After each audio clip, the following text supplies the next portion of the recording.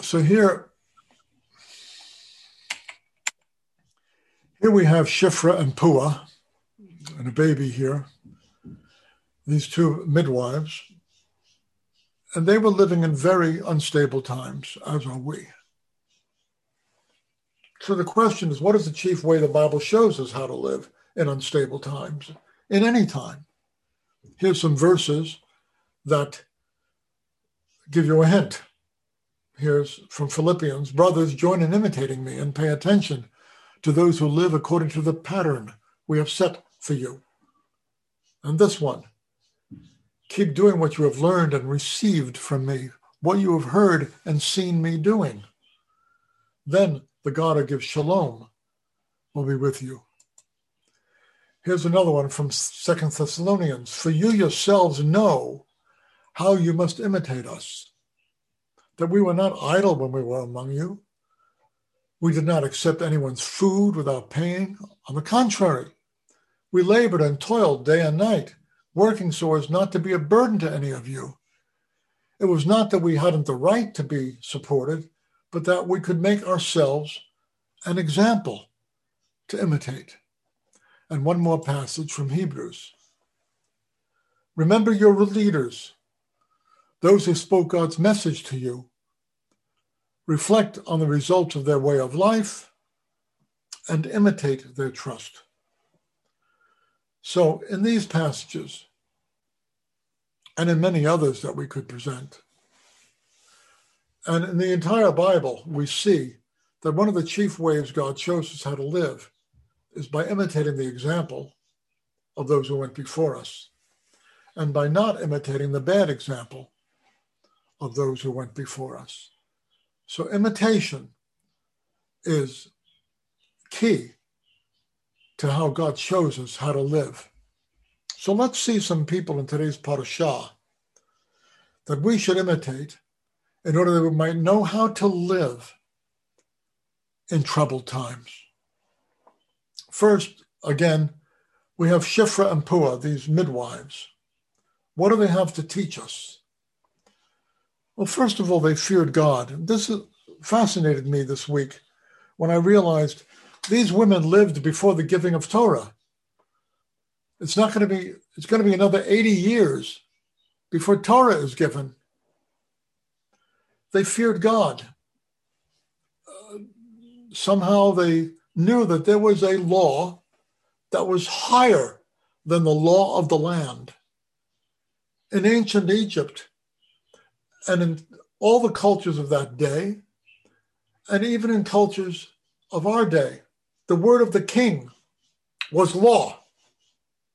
And the king was even a divine figure. Pharaoh was a divine figure, and his word was law. But these women, even though Pharaoh had given a decree to them personally, they knew instinctively that there was a higher law than the law of the land. There is a moral law at the core of the universe. So they did the right thing. Amazing, just amazing. By the way, my grandmother is named after one of these midwives. My grandmother, may she rest in peace, was Shifra. They risked their lives. They would have been killed. I thought of Nazi Germany as I read about this. The noble, righteous from among the Gentiles who saved Jews and hid them during the Shoah, they rebelled against the law of the land. They recognized there was a higher law. They risked their lives. They would have been killed if they were found out, they and their children. So we see that example from Shifra and Pua right here. They saved others, and they were rewarded by God. We hear that God gave them families. Our tradition suggests that these women, these midwives, were not Jews, but they were Egyptian women, because the Hebrew can be interpreted that they were either Hebrew midwives or midwives to the Hebrews. And the reason it's assumed by some of our teachers that they might not have been Jews is that it would have been remarkable for Pharaoh to expect Jews to kill Jewish babies. Well, that may be so. These are not the only heroes we'll look at today that were not Jewish or may not have been Jewish. So let's go on. They asked and they answered the key question. And we're going to be looking at that issue throughout this entire drash. What is the key question for me and for you in stressful times? We go on. Here is Yocheved, Moses' mother, putting her baby in that basket on the waters of the Nile. She hid her son.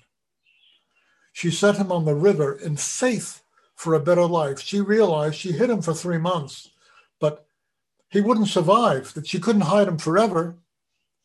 And so, believing that he had a chance for a better life, maybe, if she put him in a basket on the river and somehow he was found, she made this extraordinary sacrifice. And this reminds me of women who have babies they cannot keep, perhaps they cannot feed, perhaps for one reason or another, they cannot. And although they are strongly bonded to their babies, in order that the children might have a better life, they give them up for adoption. We need to honor people like this. What a sacrifice they make. Then, after Miriam speaks to Pharaoh's daughter and says, "Do you want me to get a nursemaid for you to take care of the baby?" Pharaoh's daughter says, "Go do it and I'll pay her." Well, Yocheved then weans Moses maybe for 3 or 4 years. Then, after she's done that, she makes a second sacrifice. She relinquishes the custody of her son to Pharaoh's daughter. What extraordinary behavior in stressful times. She too asked and answered the key question. Let's go on. Here is Pharaoh's daughter, another heroine. There's a number of women who are heroes in this chapter that introduces Moses to us. It's just fascinating. Pharaoh's daughter is a heroine. Our tradition says that her name was Bitya, and some people, the name Batya, you've known people named Batya, these are named after this woman. Our tradition says her name was Bitya. What a heroine she was. She stepped beyond her station in life. She is a princess of Egypt. She's Pharaoh's daughter. And yet she's going to adopt and raise a child of slaves, a Hebrew baby. She stepped out of her station in life. This is huge. I think of people during the civil rights struggle, which is still going on. But in the 50s, there were comfortable white people who did the freedom rides, some of whom were killed. They stepped beyond their station in life in order to do something that needed to be done at stressful times. She crossed social boundaries, as did they, the boundary between Egyptian royalty and these stigmatized slaves. She asked and answered the key question. And we go on. We come now to Moshe Rabbeinu. Here we see an Egyptian man. He's not called a taskmaster, but he's beating a Hebrew. And there in the background, stopping his chariot, is Moses, the Prince of Egypt. He stepped beyond his station in life. His situation is ambiguous. He knows that the Hebrews are his people. But he's been raised in the palace. He's 40 years old. He was raised by his mother for 3 months, for 3 or 4 years. But here, as a prince in Egypt, he doesn't decide it's none of my business. No. He steps beyond his station in life. He saves a life. And he paid a great price. He becomes a fugitive. He must, as the Bible says, he chose rather to suffer affliction with the people of God rather than to enjoy the pleasures of sin for a season. He had it made. He was a prince in Egypt. He became a fugitive.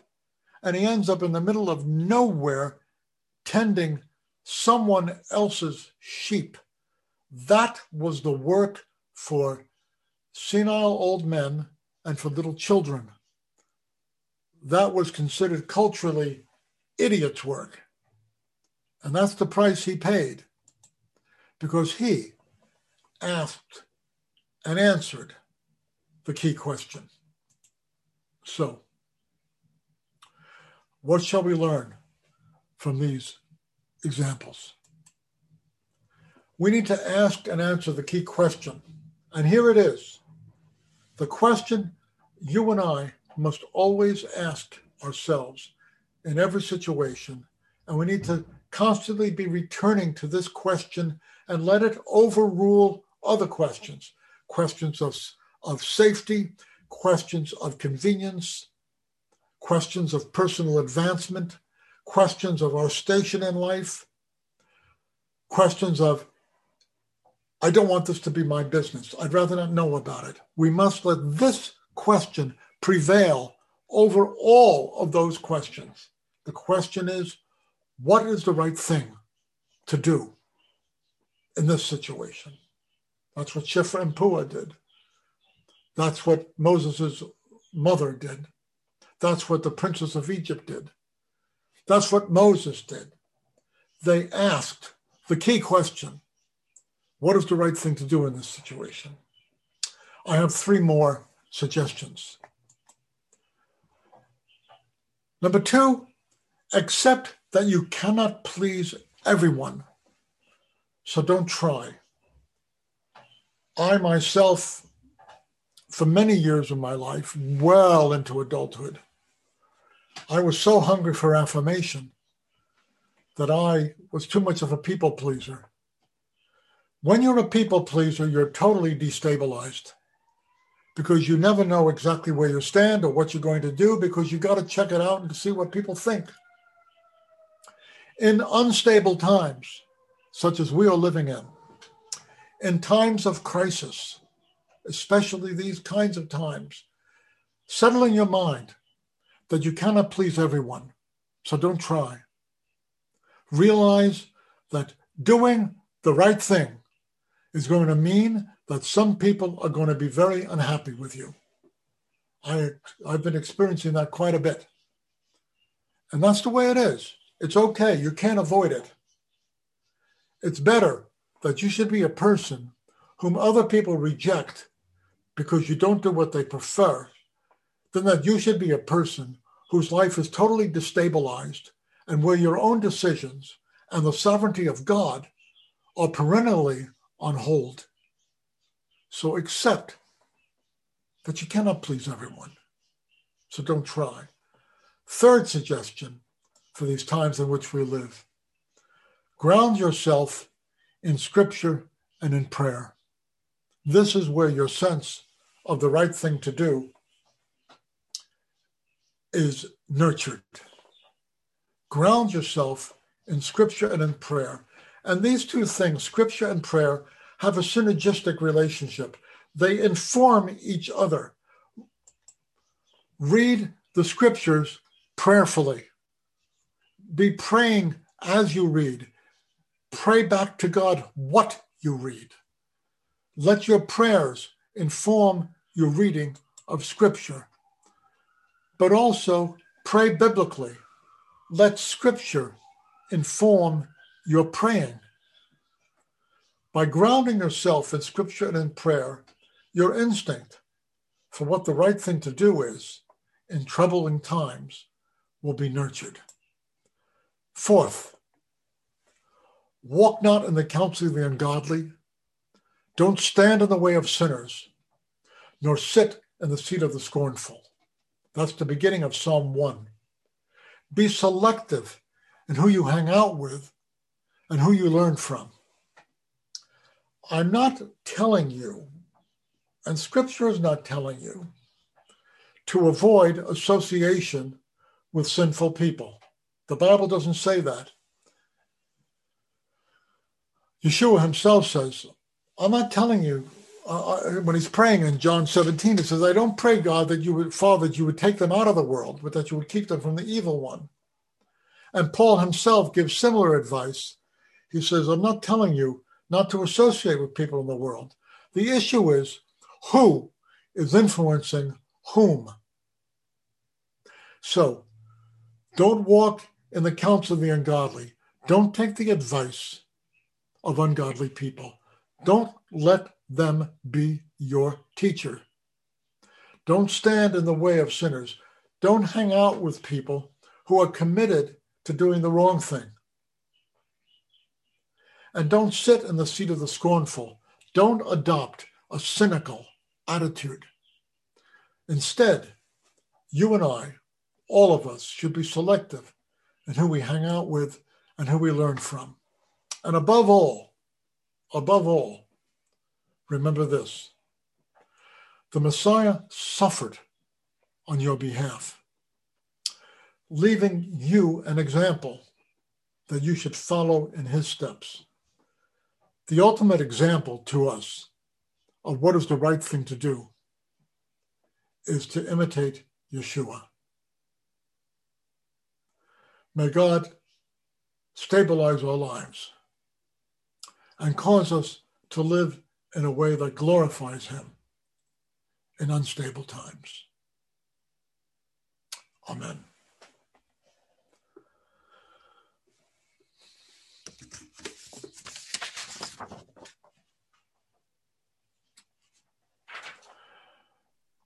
We come now to the Aleinu.